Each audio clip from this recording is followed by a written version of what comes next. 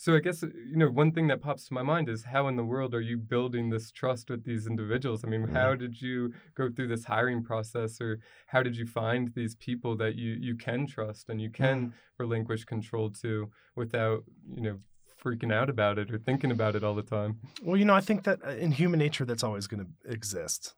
Yeah. That is, we're just wired to want to be in control of our own lives and of our future and of our business and find all of the above. Yeah.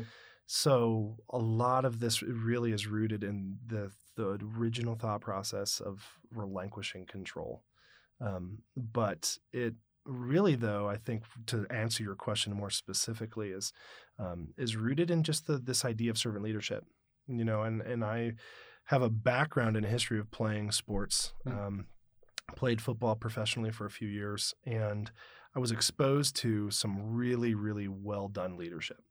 My college coach, Bill O'Boyle, my coach who drafted me, George Warhop, were unbelievable men who, through the way that they coached us, communicated some of the best leadership techniques and styles really in the world, in respect to how a good coach sees the potential in somebody else and sees the potential in the player, and they coach that player to be the best that they can be.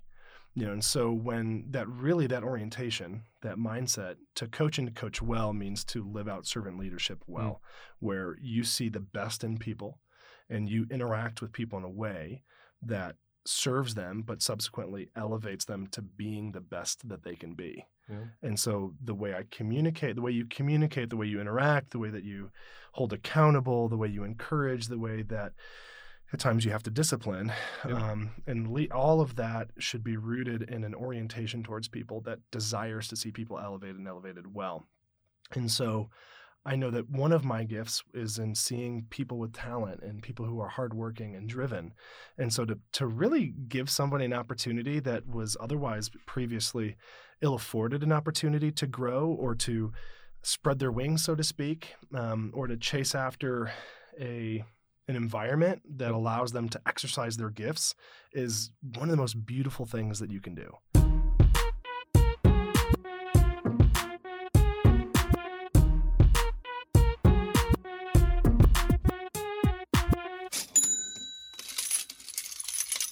Welcome to the Seeking Financial Freedom Show.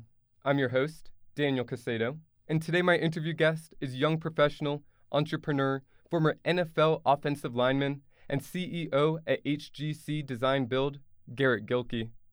Garrett sat down with me to have a conversation about his journey seeking financial freedom, the time he spent playing in the NFL, and how that helped him grow as a man and prepare him for entrepreneurship and the seasons that we go through in life.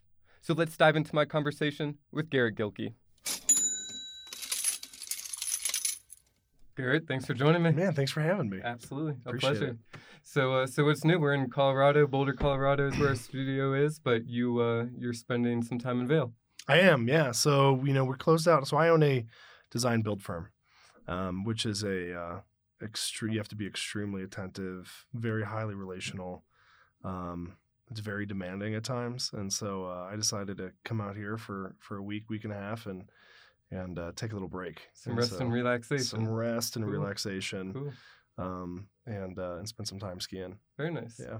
And we spoke a little bit before this, but you mentioned that your firm is a fairly sizable firm. So what does your day-to-day look like when you own a design and build firm? Wow, what a great question. It's constantly evolving and changing. I predominantly have been, I really do operate as a CEO of a organization of 40 people. Nice. And so most of my time is spent in really just interacting well alongside my COO and project managers. I do most of the sales with my company as well. Oh, wow. So it's a different hat that I often wear there. Yeah. But then also, again, a lot of business development, a lot of process management, organizational management alongside my COO. And then a lot of day-to-day interaction, just random interaction with the guys in my organization and the company and the guys who are building and on site as well. So a lot of different hats that I wear. I also, probably wear the hat of the CFO as well. I manage all the financial resources and so forth with the organization. And so, but every day is different. So it depends on the week, depends on what we're doing. Depends on what's going on, but yeah, there's a variety of different things that I'm constantly doing. I think that's one thing that's very attractive to a lot of people that look at starting a business, the idea that it is dynamic. You're not doing the same thing every day, and you are very much in, at least as much as we like to think we're in control, you're very much in control of your destiny. Yeah, it's been very interesting because when you start a company, you do wear every hat. Yeah. And you do the sales, you do the finances, you do the organizational management, you do HR and human resource and contract management and so forth. And so as you scale and as you grow and stay with the organization, it's interesting because you're shifting the hats you wear, you're delegating, you're learning how to step back while also staying present and proximate to processes and organizational management so that things don't fall off the wagon and so forth. And so we're really at a place where I've entered really into predominantly a CEO role while still advising in regards to architecture and or process management and really more so accountability. So at times it's actually, this last year we've had so much growth. We've had a lot of growth this last year we've had probably 300% growth this year than we did from last year, and so at times I've found myself, one, observing and obviously managing that growth, but, there are also times where I'm like, I remember this last year several times having conversations with my COO and going, what should I be doing this week? Like, I don't know what I should be doing. Things are going so well and our project managers are doing great. The guys in the field are doing great. My COO is doing an amazing job. The design side of the organization is doing an amazing job. What am I supposed to do? Yeah. And so that high work ethic, ADD kind of personality type that I have at times looks at situations like that. And I don't know what to do. And I feel like I need to do something. And so it's been interesting because as you scale and as you grow, you do wear every hat. But then as you grow and create sustainable processes, you're afforded the ability to step back a little bit. Well, my personality type is not always the best at existing well in that. I think that's the catch-22 with business owners in general. To get it to the point where you can step back, you had to be so hands-on with everything, and sometimes stepping back can be one of the bigger challenges in the whole business. Trusting people to implement this dream that you have, or trusting people to grow the business beyond the dream potentially that you might have had. Yeah, so two thoughts come to mind there. Yeah. One, relinquishing like these fears of control, like these issues of control. That's what it really is. Huh? Honestly, in my life, it comes down to that. Yeah. It comes down to acknowledging that like what I have is not mine. What I have has been given to me, and I'm very blessed and fortunate. I've worked very hard for what's been created, but ultimately I know that I can't control my outcomes. Yep. I can't control my outcomes. I can't control what happens tomorrow, what happens next year. I only know that I have to exist and exist well with what is in front of me and with what I have and the resources I have. And so one of the first things that my COO, when I hired my COO, encouraged me to do was, and he used just the terms, I'm going to peel your fingers back, and so that was really hard for me because it was talking about taking payroll off, right? Mm-hmm. Why am I, when I should be doing $800 an hour work, why am I doing $12 an hour work? Yeah. And so peeling, but a lot of that was really rooted in like my need for control over certain things, which if you're going to scale a company well, you have to learn how to relinquish control and trust people well. Yeah. Yeah, no, it's very true. And I think that day-to-day desire to be so involved isn't something that just disappears. You still have that desire, but maybe you realize the need is to step back. That's the need for the business, and that's the role that I can play to let others grow within their role and let others take on more responsibility. And even though that's the hard thing to do, that's the right thing to do, at this juncture. Well, and a lot of that comes, too, with self-awareness. Yes, which is a difficult thing. But in realizing that, my gift may not be in client crisis management. Sure, and my project manager, who went to Bible college for 4 years, is going to be much better at taking that strong phone call off the bat better than me. And so I know, though, that my personality type is if I feel that there's disorganization or there's a lack of organization within the organization, within a process or a project, I tend to latch on to that. Well, I don't always have, there's a reason that I have a COO and he's great at what he does. And there's a reason I have project managers and they're very good at what they do. Right. And I need to trust them to be able to do what they're good at doing. Yeah. You know, and so what's hard is at times one of the biggest challenges is just really myself. Sure. You know, and realizing like it's okay for things to come up. It's okay for there to be challenges. It's okay for there to be mistakes. And I need to, as a leader, let these guys do what they do. Yeah. You know, and it takes stepping back and having the self-awareness to know that, like, Garrett, you have gifts and, you know, you're leading this organization, but there's a reason you're not a project manager. Sure. And there's a reason you're not the COO of this company. There's a reason that, you know, you're not predominantly, you know, drawing or doing all of the architecturals or the engineering. Right. And so so again, having that self-awareness to go like, hey, I have a multitude of gifts. Really, I have the ability to do a little bit of a lot of things, you know, but that doesn't mean that I am, you know, that I can do to the totality of what's called everything. Sure. You know, so that self-awareness to just be able to relinquish control and trust people to carry out what they're good at. Absolutely. And obviously a testament to your ability to do so is the growth that you've seen in this company. I mean, like you said, having 40 people, that's a sizable company. I mean, that's no, you know, mom and pop shop in a garage. Like you've built an organization that is able to run maybe without you being there every day, as shown with you being here in Vail. So I guess, you know, one thing that pops to my mind is how in the world are you building this trust with these individuals? I mean, how did you go through this hiring process, or how did you find these people that you can trust and you can relinquish control to without, you know, freaking out about it or thinking about it all the time? Well, you know, I think that in human nature, that's always going to exist. Yeah. You know, that is, we're just wired to want to be in control of our own lives and of our future and of our business and finding all of the above. Yeah. So a lot of this really is rooted in the original thought process of relinquishing control. But it really, though, I think to answer your question more specifically is rooted in just this idea of servant leadership. You know, and I have a background in a history of playing sports. Played football professionally for a few years, and I was exposed to some really, really well done leadership. My college coach, Bill O'Boyle, my coach who drafted me, George Warhop, were unbelievable men who, through the way that they coached us, communicated some of the best leadership techniques and styles really in the world, in respect to how a good coach sees the potential in somebody else and sees the potential in the player, and they coach that player to be the best that they can be.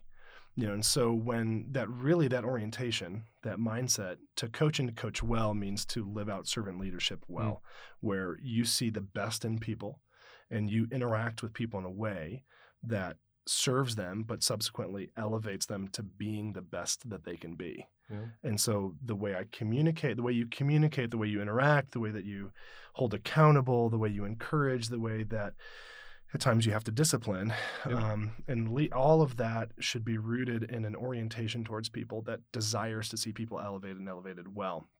And so I know that one of my gifts is in seeing people with talent and people who are hardworking and driven. And so to really give somebody an opportunity that was otherwise previously ill-afforded an opportunity to grow or to spread their wings, so to speak, or to chase after an environment that allows them to exercise their gifts is one of the most beautiful things that you can do.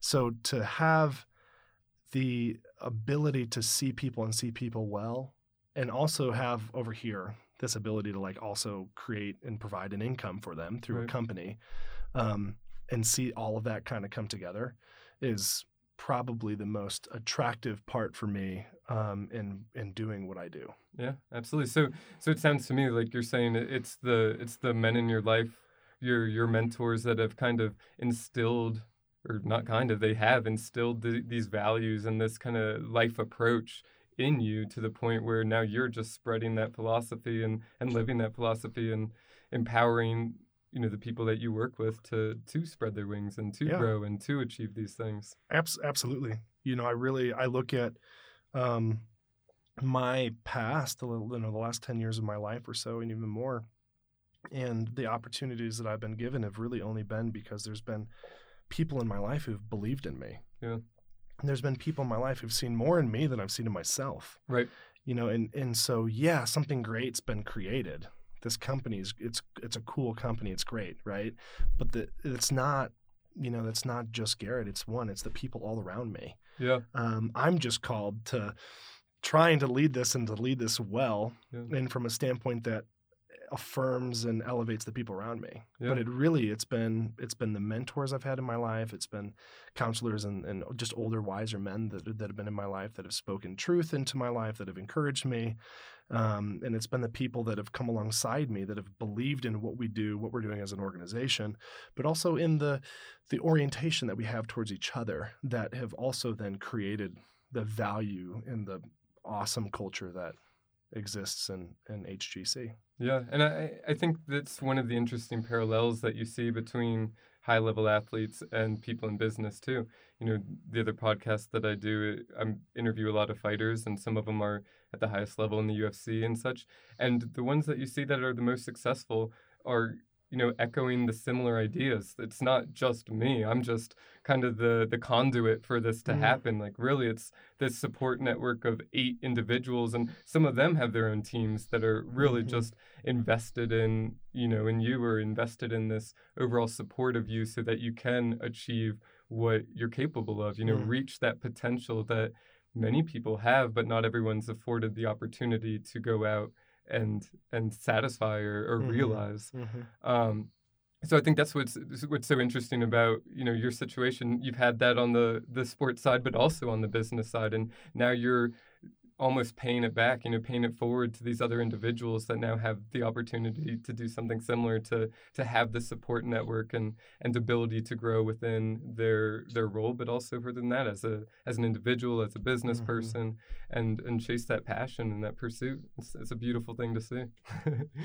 Yeah, I really believe that. I again played in the NFL for 4 years, been to the top of that environment. And when you get to the mountaintop, you realize, like, this is it, right? And so having some of those, which are amazing and unbelievable experiences, and the afforded opportunities that come with playing in the NFL, still bring the realization that, life is just so much more than playing on TV, or hitting your first, $1 million in gross sales, right? Or having a multi-million-dollar firm, whatever it is, you learn that those experiences are really tertiary, or even further down the line to elevating and seeing people grow and grow well. Yep. And so one of the things that I learned when I was in the NFL is I felt like, wow, like this is the pinnacle of what I do. Well, okay, like what else is there? And so, that I think probably speaks to the entrepreneurial mindset that I have. Sure. My mom, ever since I was very little, said my wheels always spin faster than I'm actually moving. And so I'd be interested and I'd be fascinated with something, but then as soon as I was fascinated with it, I would master it, figure it out, and move on to something else. And so, so even like with all of that being said, I think one of the things I've just realized is that we can do all these things. You can accomplish a goal, you can achieve something, but if you're oppressing people in the process, or if you're failing to elevate and see people grow and grow well throughout the process, there's not a point in doing it. Absolutely. I mean, there's plenty of business opportunity if you're willing to have flexible morals or ethics, but is that a business that you want to be involved in? Yeah, and to me, I think it doesn't matter really what worldview you have. I think any worldview will speak to, at the end of the day, money is not the most important thing. Right. And it doesn't matter, again, what demographic you come from, what worldview you have. Or if you don't have a worldview, there's not, the root of happiness is not just in my bank account. I agree. I mean, that's, the idea behind this show is that the financial freedom aspect of it, it's a journey, right? You're seeking this idea of financial freedom, but financial freedom is different for everybody. Yeah. It's really that you get to live your life the way you want because you have the financial stability to do so without, constantly worrying about paying bills or what have you. It's a nice place to be, but it's not the end all be all. That's not what you're living for. It's just one aspect of your journey. Yeah, it's living that aspect of your life out healthy, right, redeemed and restored, yeah. right? I mean, like there's a level of brokenness we all bring to the table in all aspects of life, and financial aptitude is one that absolutely needs growth in everybody. Yeah.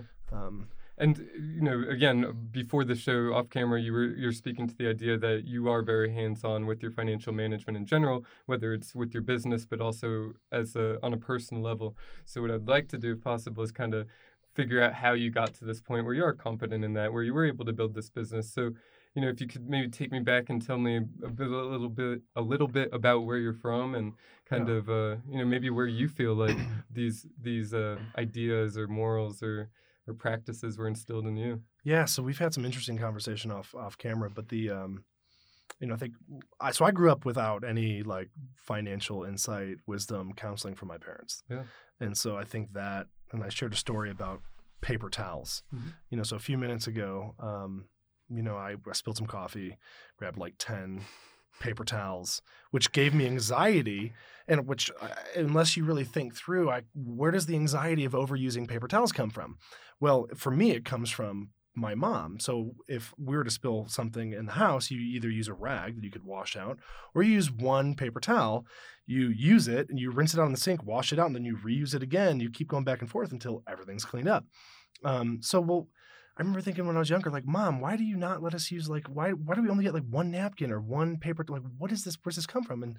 And so what I learned was like that was how she was raised from her dad, my grandfather. And so, that's weird. Why would Grandpa, that's just bizarre. Well, Grandpa grew up outside in the era and post the Great Depression, where having paper towels was an afforded luxury.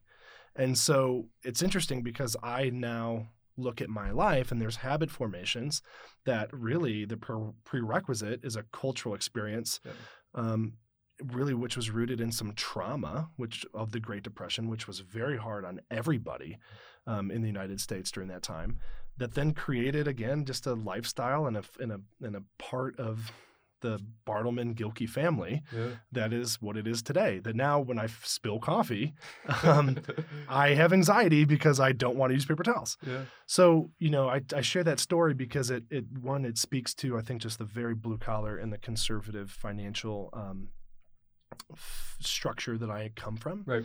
I don't come from a super affluent family. I come from a very conservative family. Very blue collar, so I never had a ton of conversation with my parents about financial freedom or financial aptitude or wisdom. Explicitly, I would argue. Yeah. I mean, explicitly, clearly, get these lessons. Indirectly, which, again, without without serious counseling, unraveling some of these things are going to go unnoticed. But in regards to how to look at money and how to manage money well and how to think well about money, I think growing up, my only view and understanding of money was a means to get what I wanted, right? And so there's a lot that goes into that. Why do I want the things that I want? Right. Do I really need the things that I want? What is the reason I want this? Is it because I'm trying to fill a void here? Is it because I need something? Right. Or even giving, why do we give? What are the reasons to give? What's the value in giving to somebody? So there's a lot of growth that took place over the course of the last several years for me. But it was rooted in a conservative kind of undefined view of money. I remember thinking when I was in college that I was just going to go into debt and be in debt forever with college. College, I was a human biology undergrad, so I wanted to be a surgeon one day, and that ended up not happening. But I remember thinking I'm going to be hundreds of thousands of dollars in debt by the time I'm done. So why not just accumulate as much debt as possible. Yeah. I think a lot of people think that way in college. Well, but it's easy to, Yeah. because if that is the only thing in front of me that I see, then it's easy to go, okay, this is what's going to define my financial experience. And my financial health is these milestones in front of me. Yeah. And so I was very fortunate. Had a great college career. I was drafted by the Browns in 2013 and retired with the Buccaneers. Lived out my contract with them in its totality, which really gave me the opportunity to set a healthy foundation for my future. Yeah. And so I learned very quickly at a very young age that I had to be really my own organization in regards to the people around me, how I viewed my resources, and so forth. And so I was very fortunate to have some wise men and women in my life who were able to speak wisdom, financial wisdom into my life in regards to exercising self-control with material items, saving, how you strategically save, what types of events you want to save for, how you can use the resources you have right now for, again, just creating an environment that gives you the bandwidth to do the things you really want to do. And so you're saying these came around relatively later in life? They have, They had, I think, and the reason for that is because I grew up and a lot of these things weren't options. The thought of going skiing in Colorado for a week was never something I ever perceived to be able to do, let alone own my vehicle. Right. I never thought that I was going to own a vehicle, ever. I didn't know how I was going to make, I remember thinking, how am I going to make any money to be able to buy a car? Like, as crazy as that sounds, like that was something that, would constantly just ring in my head. And so thankfully, again, I think the NFL was definitely a segue for me in being able to take my aptitude, which my sisters would argue is still pretty low, but to be able to then take my aptitude with experiences and creativity and just imagination and growing in my financial insight or bandwidth and wisdom and so forth. I think that's what's so incredible about personal finance in general. It is such a journey. Like some people, I grew up with, their parents had a savings account set up for them when they were little, and they developed these habits of, you save 33%, you can spend 33% goes to taxes or your bank account in this case. But then there's other people, like I learned to balance a checkbook maybe in 4th grade once, and then other than that, we didn't talk about personal finance at all in school. It's something that a lot of people, you almost have to have a trigger event for it to mean something to you and for you to have the desire to go learn it, or you have to be fortunate, a financial advisor. So my previous role, I worked with mainly elderly people, like 70 years old, that are already retired. And what they speak to, or a recurring theme, was so-and-so came into my life and they imparted this basic knowledge, but something that stuck with me for life, whether it's buy reliable large companies that and just hold them forever, or just save 25% of your income always. That's just some rule they've lived by, and that's led to their success. But it's nothing that they were taught in school. It's something that comes about in life that drove it to them. And some people have it when they're little, but I'd argue most people, at least in the U.S., aren't picking these skills up or this knowledge until later in life when it's a little more real. Did you work in high school or college at all? I did. Yeah. My first job was at a bagel Nice. bagel store. So I wore a bagel outfit and danced on the corner. All right. To solicit business. And then I worked at Dairy Queen. And then I worked at Subway. What drove you to like work? What was the idea behind? Oh, well, what's interesting, it was all, I think, the desire to probably buy stuff. Yeah. Which is interesting now because that's not why I work at all. Right. But at that age. It was. And so, but like there's this journey that we're all on. And again, how I spend my money says more about how I view myself and other people than it does about how I see money. Absolutely. And so the more that I've grown in understanding who Garrett is and what Garrett is called to do and how Garrett is called to interact with people has then further identified then what the role of money needs to be in Garrett's life. I love that. And so that journey is interesting because it really is now a worldview conversation as opposed to just a system or process that Dave Ramsey, or Warren Buffett would communicate from a systematic approach to developing something. And so whereas a lot of those articulations can be extremely helpful and resourceful and great for people to use as a baseline, it's still, I think the way we see money still says more about ourselves than it does about actually money or our circumstances. Sure. And even to the point where, when you are a young person and you are, we can look back and reflect and say, I did just have that job so I could buy stuff or, flex for a girl or whatever it is. Yeah.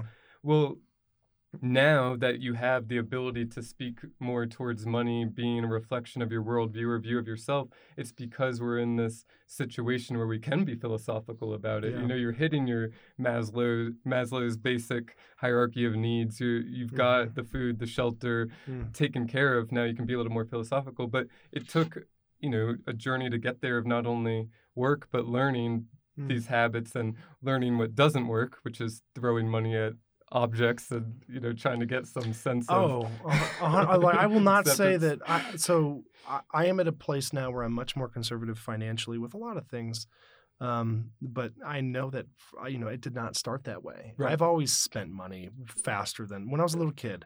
My sister Mallory is the most gifted probably in our family at saving. Sure. And so whereas I'm very entrepreneurial, if I see an opportunity, there's not a hesitation for me to exercise those resources towards it. And so, there's two philosophies in, between my sister and I in regards to money. She's very conservative and spends very, very little, whereas I'm a little bit different. Now I've grown to understand myself a lot better and what I have a tendency of doing with those resources, being in part because I know that I've spent money frivolously in the past and not been efficient or looked back and gone, where did that go? And then realized that there wasn't anything constructive that's come from it, which has then further put me in positions to be more conservative and be more introspective and thoughtful in regards to like how I'm going to steward those resources. Yeah. And I've also been, again, at times that playing in the NFL actually can be a crutch for a lot of guys, I think, because if you're afforded the ability to have so much resource that you don't have to worry about balancing your checkbook, on paper, or you don't have to worry about, the bills you have because that your bank account is that excessive, actually can be really, really damaging for people. Absolutely. And I know at times that actually is probably more so the case for me early on in my career is that, I didn't, like whether it was I can go out to dinner every night for $200, $300 and it doesn't matter. Right. And so there's almost a crutch to having a lot of resources because it doesn't put you in a position to really over-evaluate and develop the aptitude and the structure that's needed for ultimately really like the best financial freedom and peace. Yeah. Well, you don't necessarily have the need to develop those skills until you put yourself in a situation where all of a sudden maybe you need to because you spent too much or whatever it is. That for me came from growing a business. Yeah. So in regards to my ability to manage my personal finances grew when I needed to manage the finances of my organization. Yes. Where the attention to detail and the accountability and the systems of processes associated with accounts and receipt tracking, expense tracking were vital to the health of the organization. Mm-hmm. And so that was, interestingly enough, like that was now a forced environment for me and a forced experience that brought this bandwidth and this latitude, this horizontal education. Yep. Yeah, one of the cool things about life, right? You end up learning things that you didn't realize maybe going into this avenue you would be, but, it benefits your life in other ways, ancillary ways that still lead to this overall product. Not an end product necessarily, but, where you are right now today in this moment. Yeah, and I do believe in, from a business standpoint, you can have the conversation about debt. I don't believe in I believe in as little personal debt as possible. If you don't have the resources to buy something, you have no business buying it. Live below your means. Live below your means. Yep. And then also I think that there's a lot of power in being able to just say no to something. Yes. You know, even if you want something, to be able to say, you know what, I can get that, but I'm not going to. Yeah, if not one of the most powerful things. I mean, not only no to objects, but no to time. You know, like you were painting the picture beautifully earlier about, you know, this role that you're in, CEO, and wanting to do certain things, but maybe, you know, that's more of a $12 an hour job than what you should be doing. Well, that's an allocation of resources in and of itself. It's just a time is the resource, you know. Understanding how to allocate your time as well as your money are things that aren't necessarily taught in school. 100%. I mean, so again, that's where then the conversation becomes that much more interesting for me, because how I manage my time is going to be a greater reflection of then how I believe and how I look at my finances as well. Right. You know, because if I can be doing work that's $400 an hour work, you know, that is going to be rooted in my understanding of finances, as opposed to if I'm doing $12 an hour work. Right. Right. And so, but they're going back a little bit, you know, there's a few sayings that for me have always really stuck home. One, there's always another bus coming around the corner. Yeah.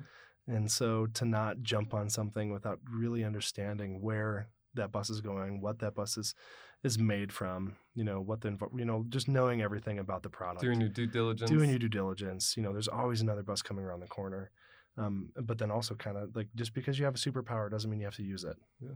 You know, and so I think we all, in some respects, and that can be used in the conversation of finances, or it can be used in the conversation of influence. Yes. And people in relationship. But just because you have the power and the means to do something doesn't mean that you always should. Right.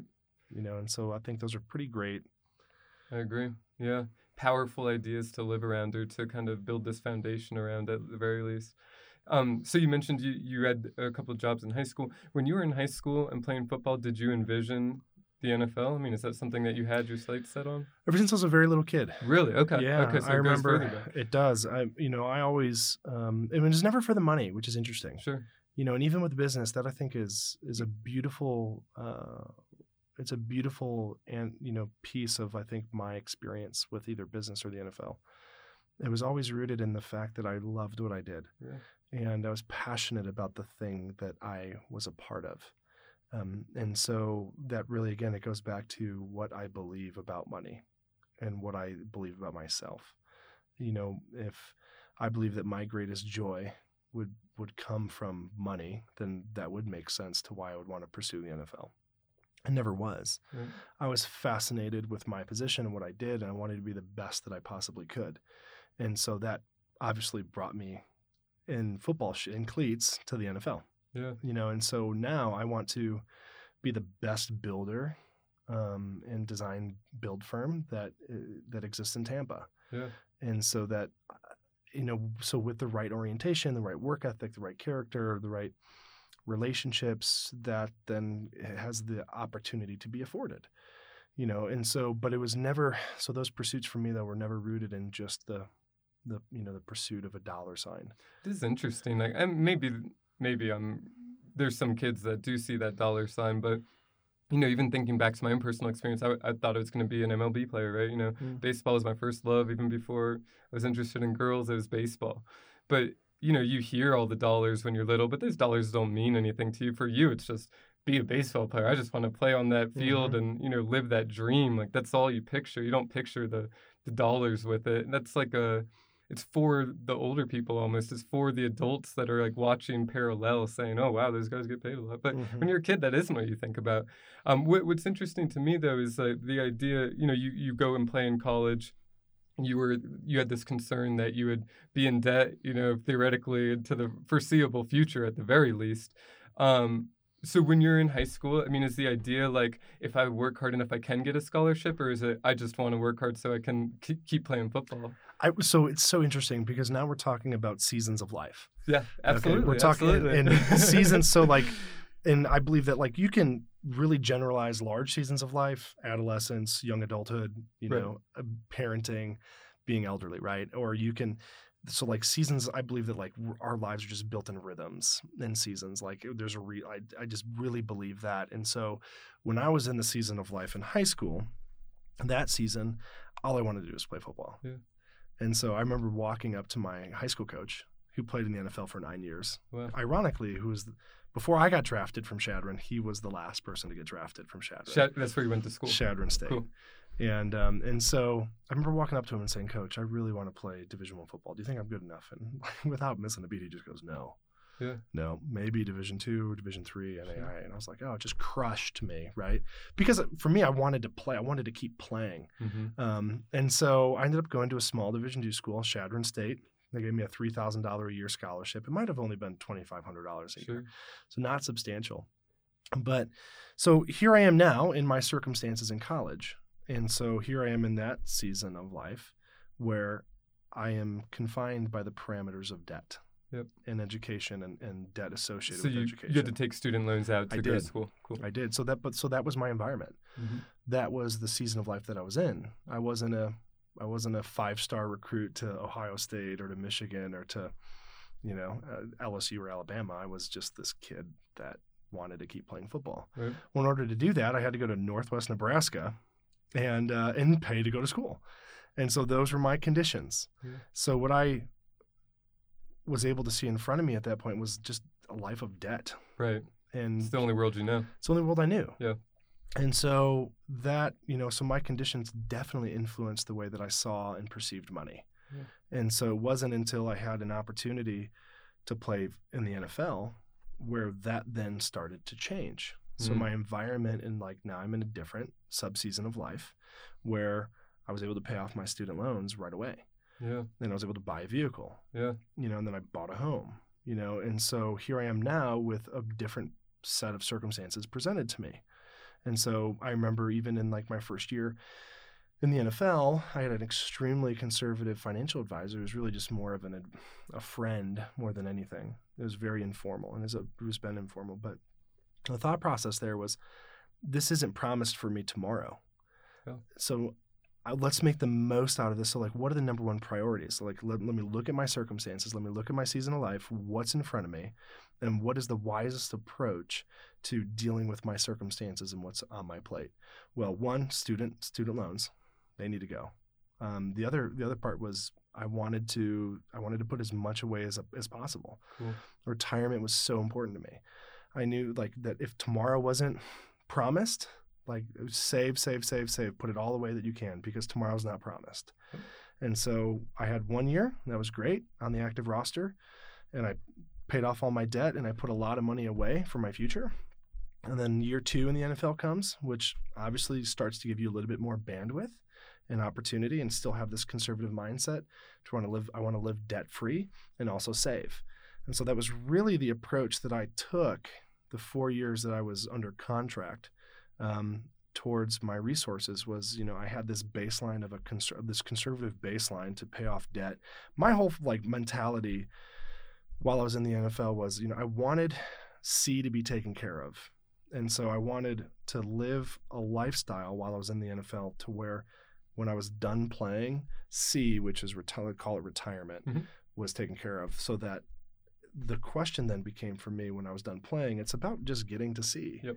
As opposed to being somewhere between A and B still, and still having to plan for retirement really, really well. Yeah.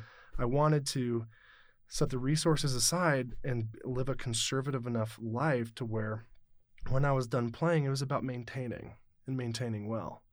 But what incredible knowledge imparted. I mean, so simple and basic maybe from the outside, but something that clearly impacted you greatly, and not only impacted just with these ideas that you have, but you implemented it. I mean, that's something that, again, if we go back to the example of people that are successful in retirement, it only takes a couple of these people in your life that can impart this, again, not crazy sophisticated knowledge, pretty basic stuff, but it makes such an impact in your life, financially and beyond. And it does. And the really this last part of our conversation's been, the topic here is finances, but it's also life experiences. Absolutely. And worldview, and how you address circumstances and hardship in seasons of suffering, seasons of little, seasons of a lot. Right. Because it's really a conversation of my orientation towards myself and my circumstances that influenced my thought processes in high school, in college, and then in the NFL. Yeah. And so it's really taken a really massive process of maturation to get to where I'm at and I'm still growing into. Yeah.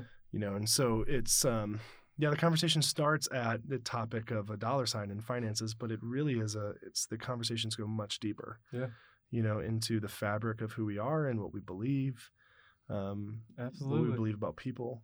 I mean, that's we don't, as a wealth manager, as a financial advisor, I don't make judgments based on how people want to spend their money. If gambling's very important to someone, like whatever, if that's what you want to do and you have the money to do it and you're living within your means and that's something like you want to pursue, whatever, but if you want to go the other way with it and you want to give a large portion of your money away, again, as long as you're living within your means and you're not giving away more than you can give away, that's cool too. Mm-hmm. So, I mean, I think it's the idea of planning around or planning your finances really comes down to, like you said, planning how you want to live your life. What are your values? Mm-hmm. A lot of times what you see, or what the biggest kind of catch that I see with people in finance, or their personal finances specifically, is they have this idea of what they value, and then they have what they spend their money on, their mm-hmm. action items.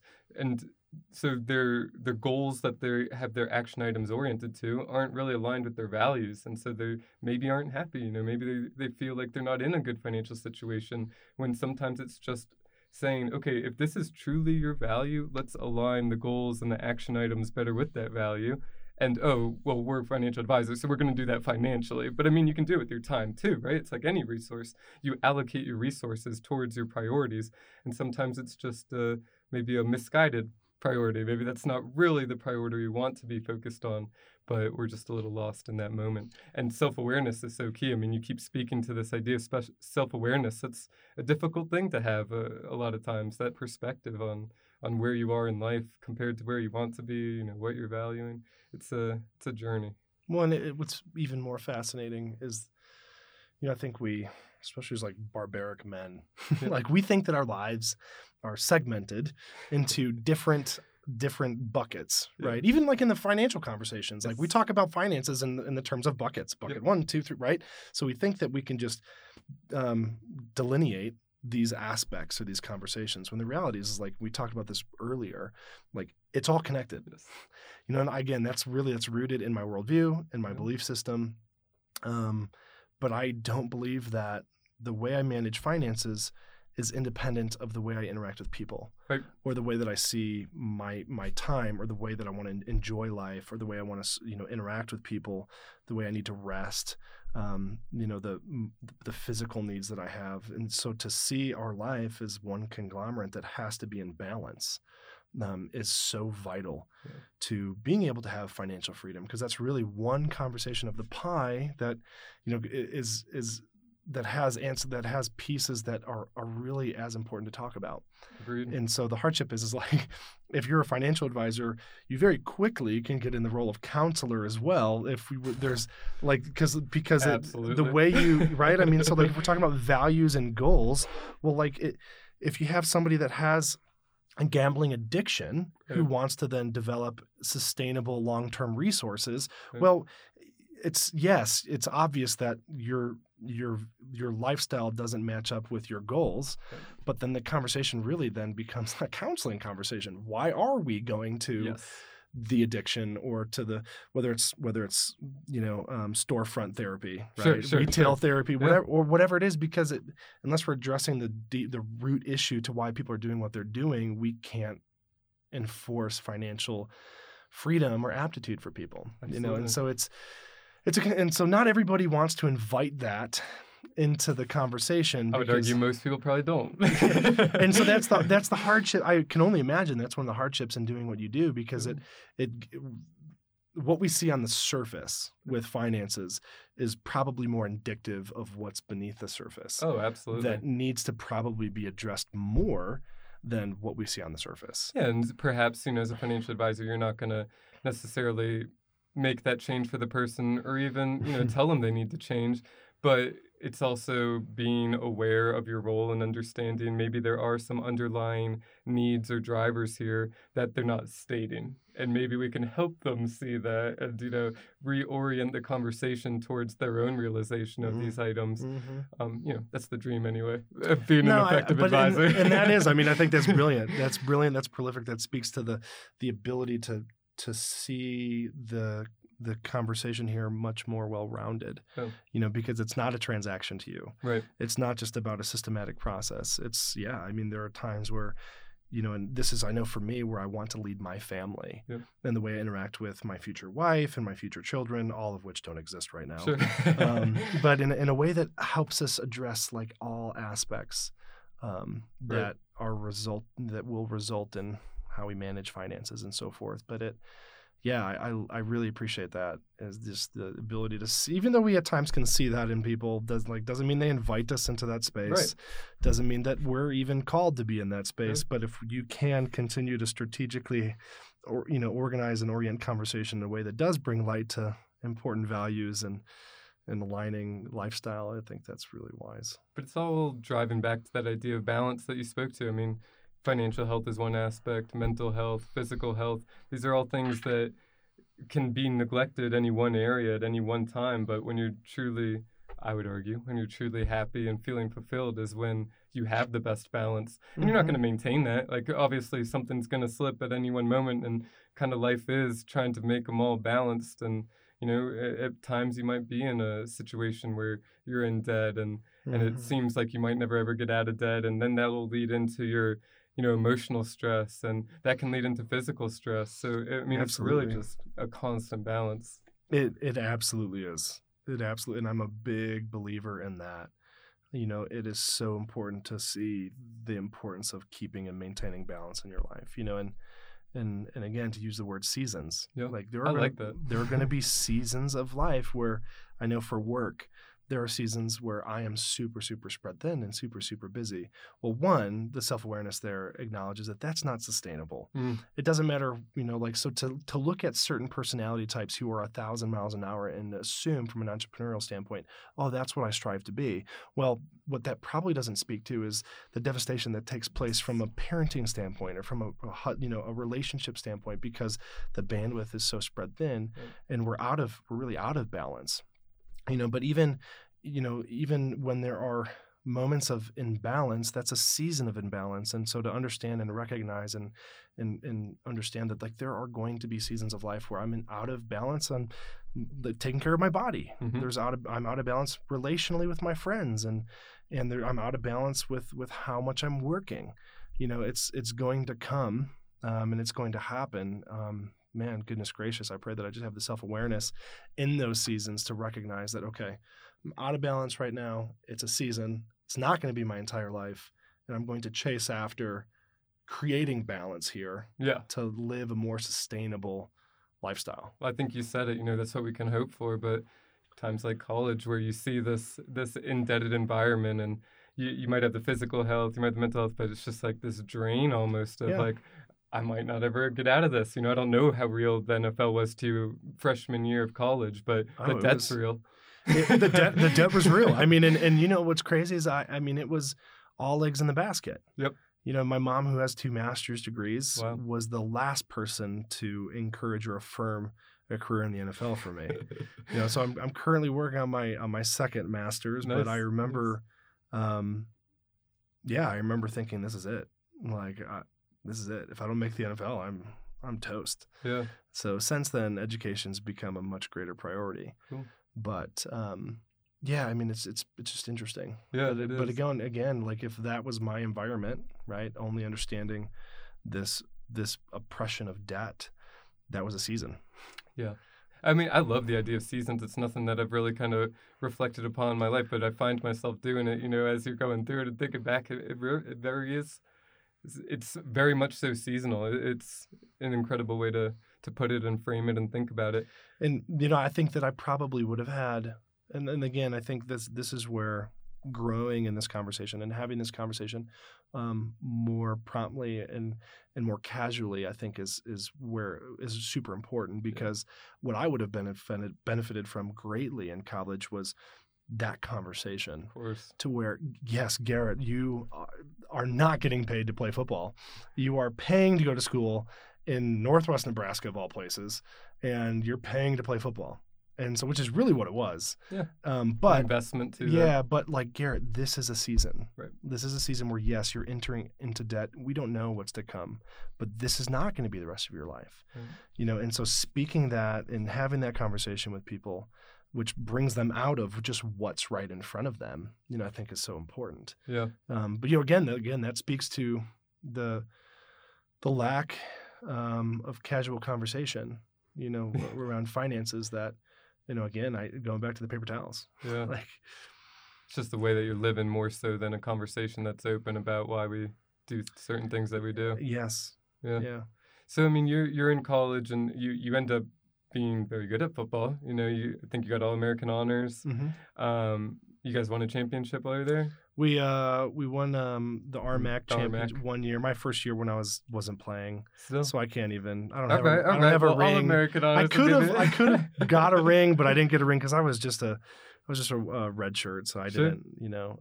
Was a true freshman, so I didn't really earn any of that. We were, I think, my senior year. I want to say we were. I think we were we were second in the conference, which was still pretty good. Yeah, it's good. Yeah. So you get All-American honors. You leave college with debt, but you're able to pay it off with the football. So, I mean, you make an investment in yourself, right? You're paying to go to college. You're putting in not only the financial equity, but you're putting in the sweat equity. You're doing the work. You're grinding it out. I mean, it is a full-time job, essentially, playing a sport in college. So you get to this point where it's paying back now. What makes you decide, I want more education? I mean, what is the decision to then reinvest in yourself? I think there's still that competitive nature there. Sure. Right. So like when the pads and the helmet was no longer my outlet, right. Business very quickly became that competitive outlet. I wanted to be the best that I could. Education's still there on the table for me, and not married, no girlfriend, no kids. I just got 2 chubby little French bulldogs at home. So what else am I going to do with my time? Yeah. Well, continue to pursue education. I've been very fortunate. The NFL has a great resource that pays for education. Cool. And so it would be very unwise for me not to take full advantage of that, which has been really, really great for me. But you started the business first. I did. Cool. So you left the NFL and you said, I'm going to go start this business. So while I was playing, I actually started my company. Nice. Wow. So while I was playing, I started my master's degree in engineering. Cool. And so I was playing while also going to grad school online. And then I started my firm. And so I originally started my firm, HGC Development, as really just a holding LLC to do real estate investments.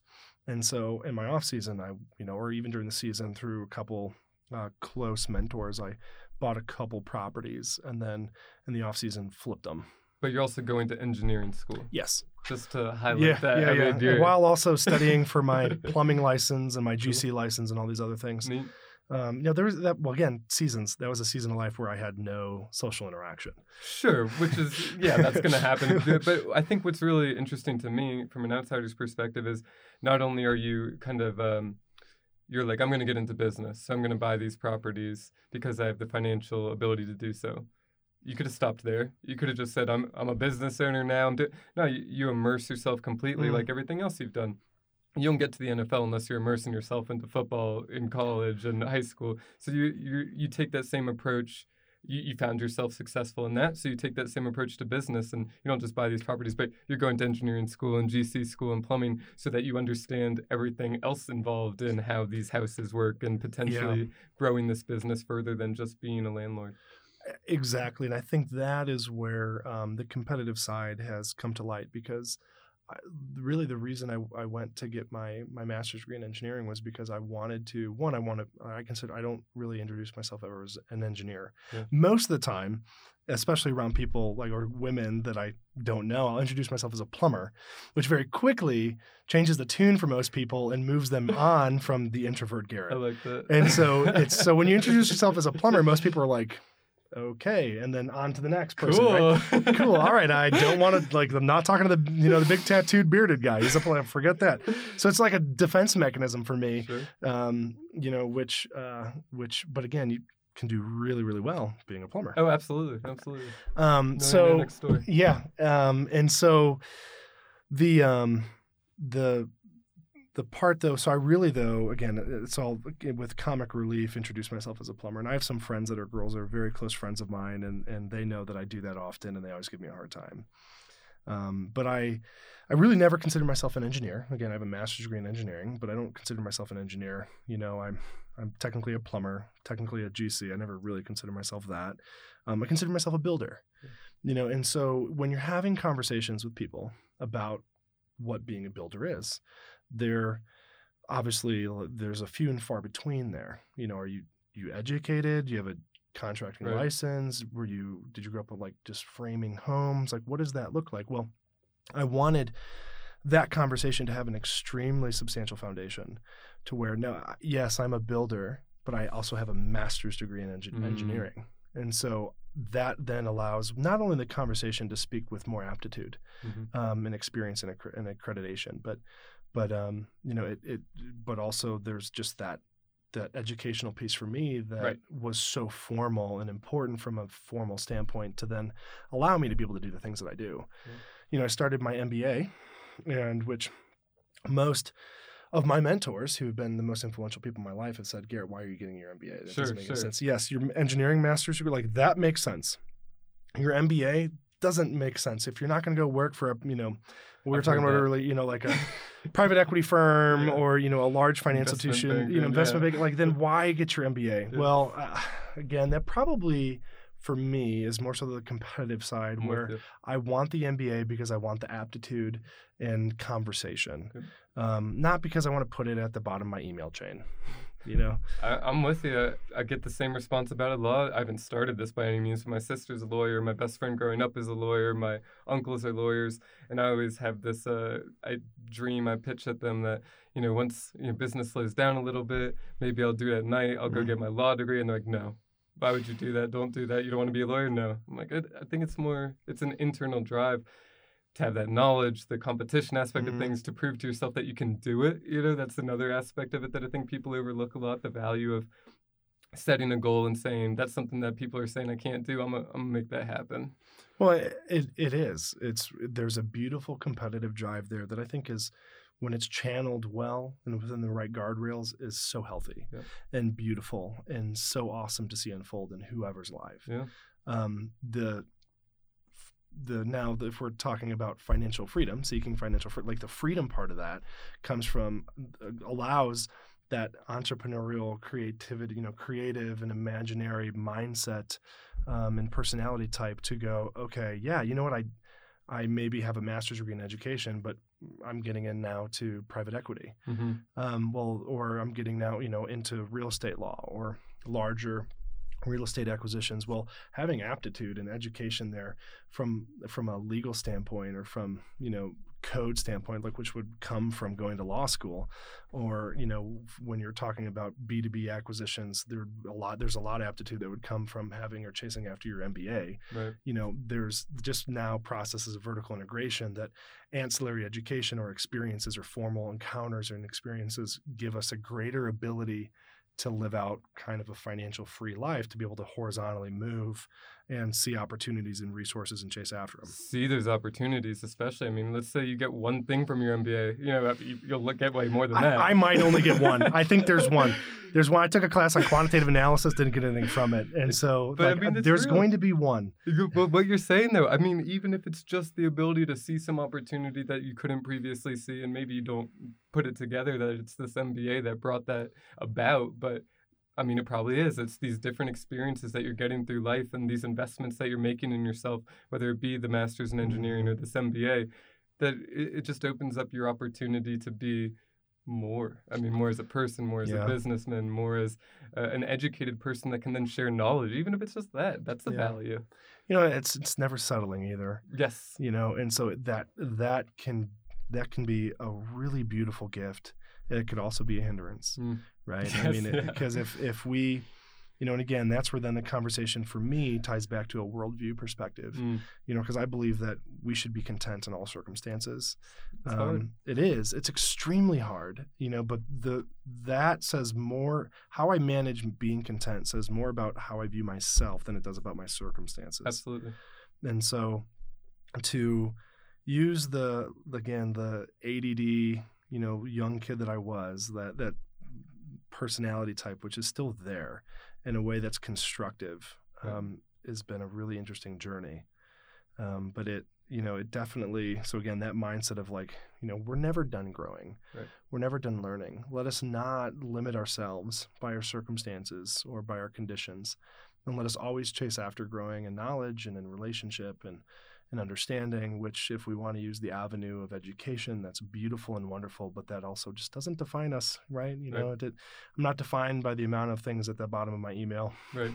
Or the school you went to. Or the school you went to. Yeah. And so, because I went to Chadron State, I started my MBA at Harvard but I went to Chadron State, so like there's, I'm not defined by getting accepted to Harvard, and I'm not defined by graduating from Chadron. Right.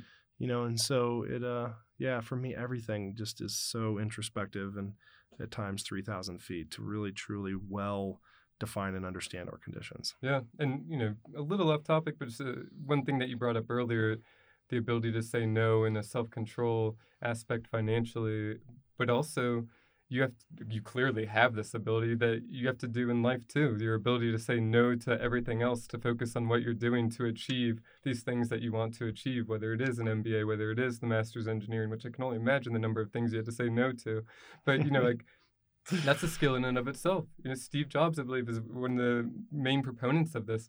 Johnny Ives is the guy that made it so when you click on the notepad on your iPhone and it's a notepad, it looks like a notepad. I mean, that's a revolutionary idea. And he would, I'm pretty sure that these two were the dynamic, but he would always come in and say, what did you say no to today? Not like, what ideas do you have? What are you looking at? What did you say no to today? So that you could focus exactly on what you're doing and doing it to your best of your abilities. And that's a challenge in and of itself, especially, fellow ADD person. I get a million ideas a day that you could pursue, but it's really and that's a struggle of mine. Yeah. In total humility, like I struggle saying no to things. Absolutely. I want to be involved in everything. Yeah. But when I don't say no to things and I say yes to everything, then I'm doing $12 an hour work. Exactly. And which like at times I enjoy doing. Yeah. And so, but again, it's a worldview conversation because at times, is there more intrinsic value relationally in doing $12 an hour work, or should I only orient my time in a way that really is the most self-seeking, which could be argued to be the best approach, but all that $400 an hour work. Right. So, there's the intrinsic eternal value in spending $12 an hour work working with guys and interacting with guys well. And then there's the time, okay, no, it's time to be on it. And now I have to say no to things to make sure that I'm, really progressing this organization in a way that it needs to be. Yeah. And you kind of pointed to earlier the fact that you do both and you balance them essentially, in my opinion. You hear a lot of like, where does the CEO come from in an effective organization? Sometimes they come from marketing. Sometimes they come from accounting because they see the dollars over here and they know how to make money over here. Well, you've got both. You're the CFO and you're also chief marketing officer essentially within your CEO role. So you're balancing those two. I mean, you're seeing both sides of it, and that can be on a macro level with your business, but it can also be on a micro level with you as an individual. This understanding of a need to not only understand your finances and the empowerment that brings, but also your need to understand how to sell you and your business, sell you if we look back as a football player that's able to play at the highest level, or now as, a builder that also has the scientific background or the educational background to perform what it is that you want to perform. It's a cool balance to see. Yeah, it's been fascinating. It's been an interesting journey. That's for sure. It's been a really, really interesting journey. Do you do anything systematically on the finance side that makes it easier for yourself, or is it more for you kind of like you're just hands-on completely and looking at each item, or is it something where you create processes and I step away? Absolutely created processes. Yeah. So I've created some very good processes, everything from expense tracking to bookkeeping, remote bookkeeping. So again, there's a conversation there about overhead, right? And Sure. and then to just overall cash flow management within each project. So my goal is, with all of, whether it's organizational systems or financial systems, to create as many automatic processes as possible. And so if you understand the process and what's happening at the micro standpoint, can create a process to allow you to see things from a macro standpoint, then you're just able to make calculated, risk analysis, risk-based decisions on certain things, which is really probably more so where I'm gifted in, is in being able to just kind of evaluate information and then make strategic decisions. Perfect. Whereas I am not the accounting type who's going to look at every single tiny dollar and only ever have, the financial variance conversation, just valuation. Well, it's good from a CEO perspective. That's You have to, at, right? yeah. And so there's the value, and that's one of the things I love just about scaling a company, starting out from the beginning, is you go from being the intern to hopefully scaling something well, and then becoming the most educated in what you do. And so that's just, it's beautiful, because it's kind of really more so my personality type too, because I love to know a little bit about everything, and so I'm learning where really my gifts are.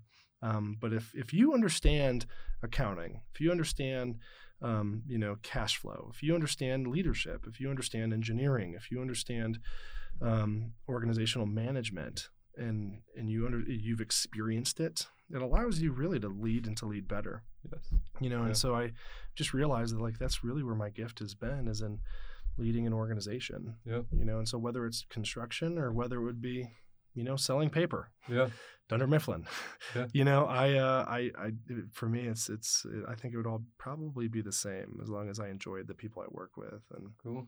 So tell me about more how you built this organization to this point then. I mean, again, around 40 people directly employed, W-2 employees. That's quite a feat in and of itself, not to mention the fact that you guys are actually creating something. You're building these homes and these, to give some context, these historical districts in Tampa.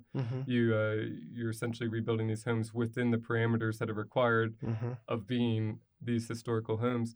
So, I mean, you said you started it while you were still in the NFL. I mean, what was the idea there? What did you imagine first? You said you bought a few houses, but how does it scale up? How did you kind of envision it and make it happen? Well, so my COO and I use the expression often. We woke up one day and the plane was flying. And so we're okay, let's keep this flying. And so there's some respect to that was true. But, it was so interesting. It's amazing how we talked about this. It's amazing how things move so fast and so slow, and the interesting, paradox, and just crazy way that all of that comes together and unfolds before us. But so I started my company, really as just an investment, an LLC for just for investments, real estate investments, flipping properties. During that same time was when I was exposed to really high-end home builders. So there are two men in my life, Jay Fechtel and Brent Whitehead, who are really probably the two of the top, 20 custom home builders in Florida. Yes. Brent Whitehead's probably the top builder on the west coast of Florida. Cool. And so these guys, we went to the Bahamas together on just a men's Bible study trip. Nice. It was 5 of us. Got to know these guys really intimately, and learned about what they did, and I think that was when, so that was playing. It was after my first year in Tampa, and that's where it just sparked for me. I was like, that is exactly what I want to do. High attention to detail, high quality, right. Unbelievable creativity, and beautiful architecture in their homes. And so I kind of developed that mindset, I want to do that. Now, I thought it was going to happen 30 years down the road. I didn't think it was going to happen so quickly. But it, so I did a couple investment projects, the next year and a half. While I was doing them, I was performing the work. Oh, wow. And so actually previous to this, in my off season, when I bought my house up in Ohio, I remodeled it myself. Nice. So I wanted to learn how to drywall, so I did it. I wanted to learn plumbing, so I did it. I needed to do drywall, so I learned how to do it. Same thing with tile, installing cabinets, doing plumbing, electrical. all of the above, Right. because I needed to do it. I learned how to do it. My mom, who's, again, she's an amazing woman, highly educated. When I first told her I wanted all these things I wanted to do to my house, she's like, stop. This doesn't have to be done overnight. So take your time, you who've only ever moved 1,000 miles an hour, and just do it yourself. You're smart enough to figure it out. So instead of paying a premium for somebody to do this work for you, like, you got nothing else to do. Remodel the laundry room. Do it yourself. So I did. Cool. And so early on in my career, I was developing this, again, talking about knowing a little bit about a lot of different things. Yeah. I was actually doing the work. And so then my off season, when I was down in Tampa, I would actually go back up to my house in Ohio, and there was a guy who I learned how to install tile from, and I would just go work for him for free. Nice. In Cleveland, Ohio, in the middle of winter. I remember and again, I'm in the NFL making $500,000 a year. And what am I doing in my off season? I'm literally just a scrub hand I'm a laborer, an unskilled laborer for a guy who was teaching me the most amazing craft of installing tile. I'd call it immersing yourself in your passion. And it was that. Yep. He bought me lunch every day, which is great. Hey. And then we just had great conversation, and I was having fun, and we listened to music, and I was learning. Yeah. So that just humble approach to, okay, this is where I want to be. Right. This is what I want to do. In order for me to get there, I have to humble myself and put myself in positions and within the hedge of protection of a variety of different type of people. Someone who installs tile very well, someone who leads an organization, somebody who manages finances, like all of these different things that I knew I needed to surround myself with, I did. And then eventually, third year in the NFL, fourth year, I had a friend who found out that I was like chasing a GC license, who then asked me to do a project for him. Cool. And so I did. And then really it just became word of mouth spread very quickly. And people then were just hiring me. Consumers were chasing after me to design and then build their stuff. Cool. And so it happened really organically. But it's been super interesting. But a lot of it, I think, again, is just rooted in like this humble approach to like, this is where I want to be. Now, in order for me to get there, I have to really humble myself in all of these different. But that's the part that people don't see. They see Garrett Gilkey today with the HGC Design and Build, but they don't see the Garrett Gilkey that was working for free in the cold in Ohio just to develop these skills, to build the confidence, to build the knowledge, to build the wherewithal to be able to build this company then on the back end. Well, and what you had mentioned earlier off camera was just this, like, at times I think people live in fear to move forward. Which again, very much so a worldview conversation, and an ancillary, there's a more side conversation there to identify that more richly. But there, something I was taught when I was when I was training for the NFL draft down in IMG Academy in Bradenton, Florida. There's a sports psychologist that basically communicated the competitive nature and the follow through of competitive nature, whatever depth of competition someone has wired in them. They defined it through like basically the lens of three different personality types when it comes to anxiety and confidence.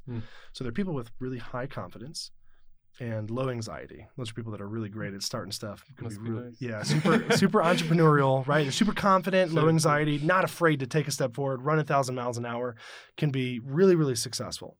Ultimately, it's easy for those people to plateau, and it's easy for those people to fail. And the reason for that is because when you have super high confidence and low anxiety, you're often not worried about what's coming behind you or what the competition is or what the challenges are going to be. And so at times your awareness to those things is minimal, which actually can be a huge benefit. Disadvantage.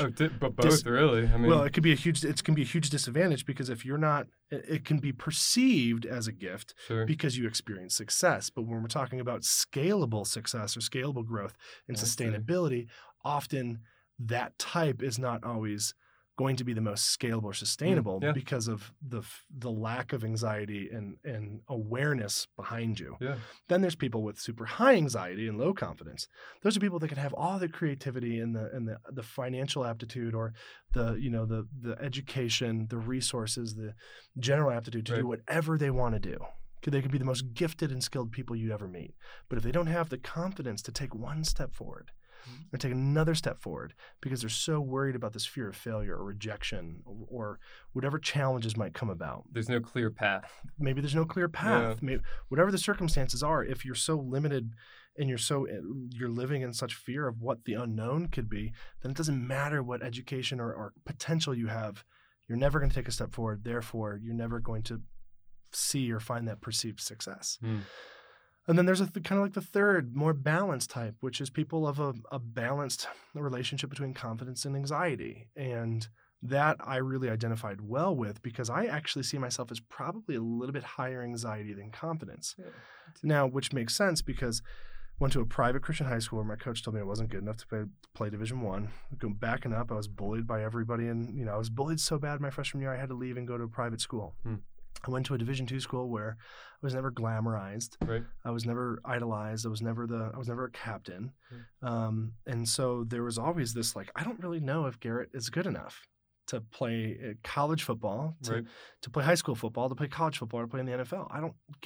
Garrett has only been limited by failures and by oppressive circumstances. So now there's still this chip on my shoulder that says I'm not giving up. So I don't know if I'm good enough, but really that unknown, that anxiety for me was really a motivating factor because as I remember hating to watch football on Saturday afternoons after we played because I'd watch guys on TV and go, I'm better than that guy. Yeah. That's Alabama. This is the guy from Georgia. What? This is the guy from Florida State, this left tackle. I'm better than him, and I know I am. And so that confidence, right? So that there's been so that you have some success in high school and some success in college and you're enjoying it, right? So it just gives you this greater ability to just build some more confidence. Right. And so now I'm taking this anxiety, which in one part is looking at the guys on TV on Saturdays, the college guys, or looking at the guys getting drafted and says these guys are killers. Yeah, absolutely. And which can be oppressive. Right. But then this confidence says because those guys are on TV, I'm going to work that much harder. Right. And so that's where the anxiety and the confidence plays in. I know that if the moment I don't have any bandwidth to not work harder than anybody. Right. Because I am at Chadron State College. The last guy to get drafted was Don Beebe. Now, previous to me, Danny Woodhead played in the NFL and had a great career. But if I want to get drafted, the last dude to do that was in the early 90s. Yeah. It's 25 years later, whatever it was. I do not have the ability to not be the guy in the weight room who works out harder and longer than everyone else. I don't have the ability to go out and party like everyone else. I don't have the ability to just be lazy with anything. So that anxiety only pushed my confidence to just grow and to work that much harder. And so that's where that healthy balance of anxiety and confidence comes into play because I was always worried about, okay, when am I going to fall on my face? When's it going to come crashing down? If I don't work as hard as I can, someone else is going to take my job. So familiar feelings. This is enlightening indeed. Yeah, and so that's crazy though. I mean, so you had this person speak to you in college or in the NFL? Before I got drafted. Cool. Wow, so, that's a impactful conversation. Yeah, and what it did was it brought articulation to my experiences. Right. Yes. It brought words to what I was living out. Yeah.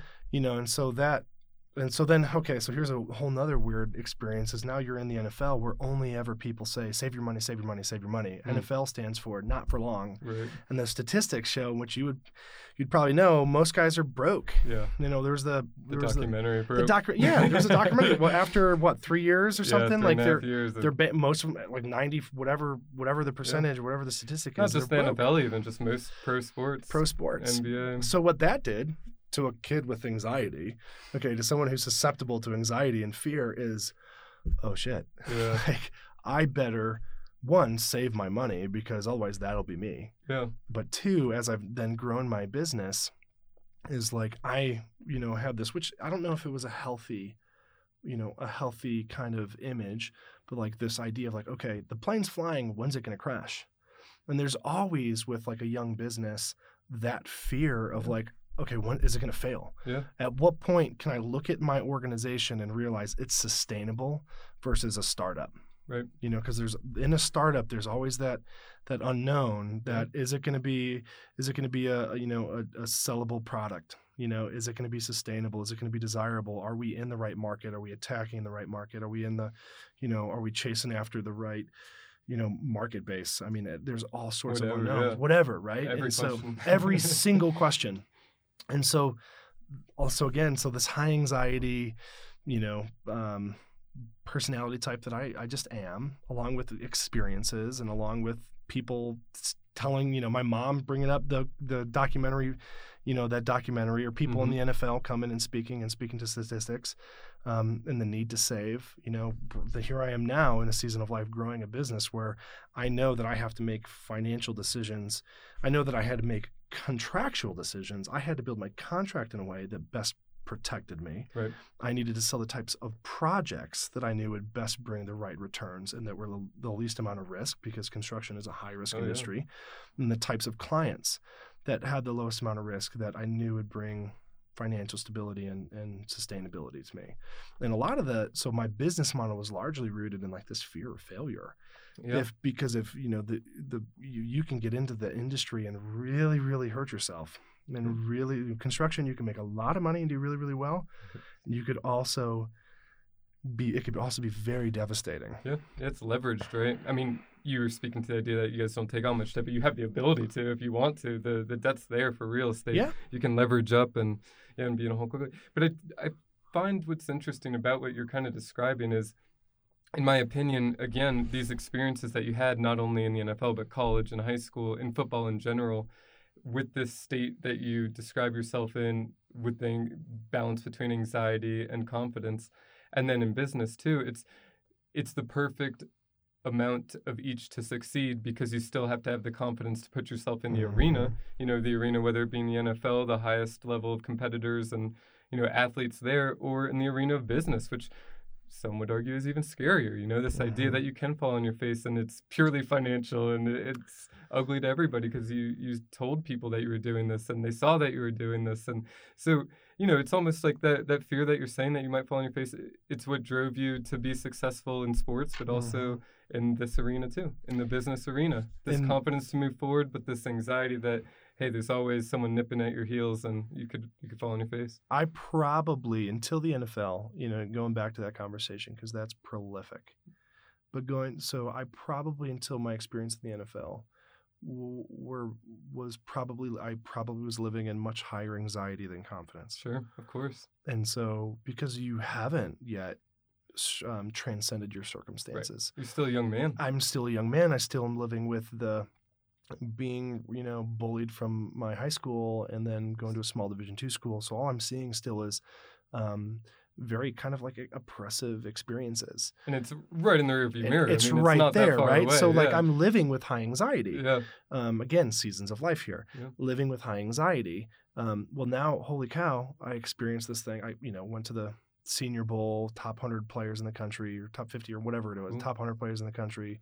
Got invited to the NFL Combine, and then was drafted.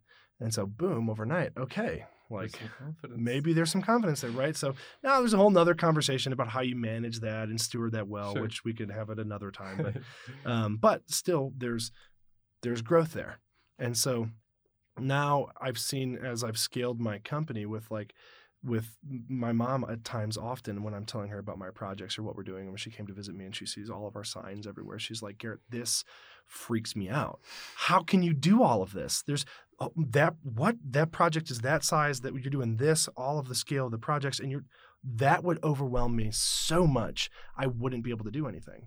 Well, it's easy for me to look at a home, a $2 million remodel that we're going to rip the roof off of an old historic home, do 90 new cast-in-place pier foundations, and do a giant 2-story addition on top of the structure and then off the back. It's easy for me at 29 to walk in and go no, we can do that. Sure. And I know exactly how to do that. And it comes from lining up against Julius Peppers, right, and Phil Taylor and some of the biggest, toughest guys I've ever seen in my life, who probably kicked my ass more than anything. But there's that experience of walking into something, and in confidence and in a relentless pursuit to do as best as you can. Regardless of what the outcome Regardless of what the circumstances are. Yeah.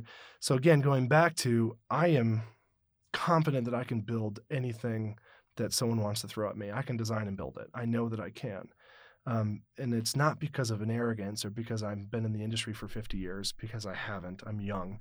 But because I have the education and I have the licenses and I have more importantly, I have the education, but I also have the work ethic, the determination, and the relentless pursuit to be the best that I can in delivering that project and delivering that project well. Yep. I'm not going to be complacent. I'm going to chase after attention to detail, and efficiencies, and I'm going to do the best that I can. Yep. And so that, going back to, that is the same perspective that I took towards athletics. Right? It's just now being cultivated in the environment of business. I would even say, just to use different words, but to completely agree, is you're reaping the rewards consistently of these investments that you're making. These investments in yourself specifically. I mean, that's the one that I feel like keeps coming about. Having the confidence or the anxiety, whatever it is, to drive you to be working out more, to be lifting more, the confidence or ability to know that you can compete with these guys if you put the time in on the front end. Mm-hmm. The idea that you can build this big design and build business if you put the time in Ohio, putting down tile in the winter. I mean, it's really this constant feedback loop of, okay, I invest my time, passion, blood, sweat, and tears, I reap the reward. And it's not a stagnant position you end up in where I'm this end product, look at me, I've accomplished all this stuff. It's a constant reinvestment in yourself, like you're going to get your MBA right now. Maybe you're not going to go get not going to get a job at an investment bank or private equity firm, but you have this general feeling, this general aura idea that I know that the investments I make in myself will pay me back. And maybe not financially, 100%. But emotionally, physically, mentally, whatever it is, you're reaping the reward. It's a positive feedback loop that's allowing you to, continue to manifest this destiny that you're building. Very true. Yeah, very true. And it, I think it just goes back to just not giving up. Yeah. And just chasing after. I'm a big believer in chasing after your dreams. And what's so interesting about that is, I remember my second year of college. Until my second year of college, I never knew how to set a goal ever. And I remember I sat down in my pastor's office, and I wrote out goals, 4 or 5 goals that I had, and then we reverse engineered them, and we identified the process. And so now that is what I do. I love it. And I love it. But that took growth. That took a young man, a young boy, humbling himself and wanting to grow. It's amazing to see where I've been brought through the last 15 years, because if there's no way outside the people in my life, and specifically this guy who helped kind of mentor me, I'd be where I'm at, because I would have never known how to even put the pieces together. Well, that's what I was going to point out right there too. I mean, that's another an accomplished man that's has faults of his own, but that's making an investment in a young man that he might not reap the reward, but someone's going to reap rewards. Rewards will be reaped from this investment. Well, and he is the least athletic guy you would ever see. And the least, he knew nothing about football, but he knew how to grow men. And to lead well. And it was such a foreign process to me, and so I do, going back to what you were saying earlier, I see that as a big challenge for people, is to be able to set a goal, figure out what the steps are in order to get to that, and take the step forward. I think it's knowing what you want. Specifically, I mean, the reverse engineering is not too difficult with Google now. You can pretty much figure out how to do most things, but, can you feel confident enough about knowledge of yourself to set this goal that you will be committed to and you will achieve, and hold yourself accountable over time to do it? Yeah, it's humbling. It's so fascinating and so humbling, because in one side, I've experienced a lot of failure in my life. I've experienced a lot of failure and I've experienced suffering, but I've also experienced unbelievable growth and success as well. And I look, and at times I feel as if, I think in a low self-esteem, I think I'm not equipped to speak truth or encouragement to people because I've had such unbelievable success. But the reality is I really do believe if we set realistic and healthy goals for ourselves, there's not a reason we can't chase after those. Oh yeah. And that I think is what I'm super passionate about, is coming alongside people and helping them realize that potential. It goes back to, again, this idea of servant leadership, the idea of like being a good coach, seeing more in people in general than they can see in themselves, and then helping them create the avenues and the guardrails to get them to those places. So it's so interesting. I went from never having the aptitude to even have that conversation to now, like, that is my greatest joy, is to, and again, it can be in the conversation of just growing a successful and scalable company. Sure. But it's really the most passionate thing that I do, is seeing people in their circumstances, in their environment, and helping them get to a better place in their life. That's beautiful, man. I think that's a great way to end this. Thank you for your time, man. Well, how can people follow what you're doing, your projects, or whatever? So our Instagram, that's probably our greatest means of probably marketing and so forth, is our website's hgcdesignbuild.com. Our Instagram's HGC Design Build. But otherwise, I'm just trying to do my thing and not looking for all the notoriety, not looking for all the accolades. And I've already had them with football. Like, you get them in the NFL, and it's like, okay, like in the all business, the a business article, like Business Journal, like, yeah, not really. It's like, being on ESPN's a little bit cooler than it. So like, I've already kind of experienced and tasted that, and now I just really want to do what we do and do it well. Man, it's awesome. I appreciate you sharing your journey. I'm excited to see where you go. Thanks. Appreciate your time. Awesome, man. Thank you.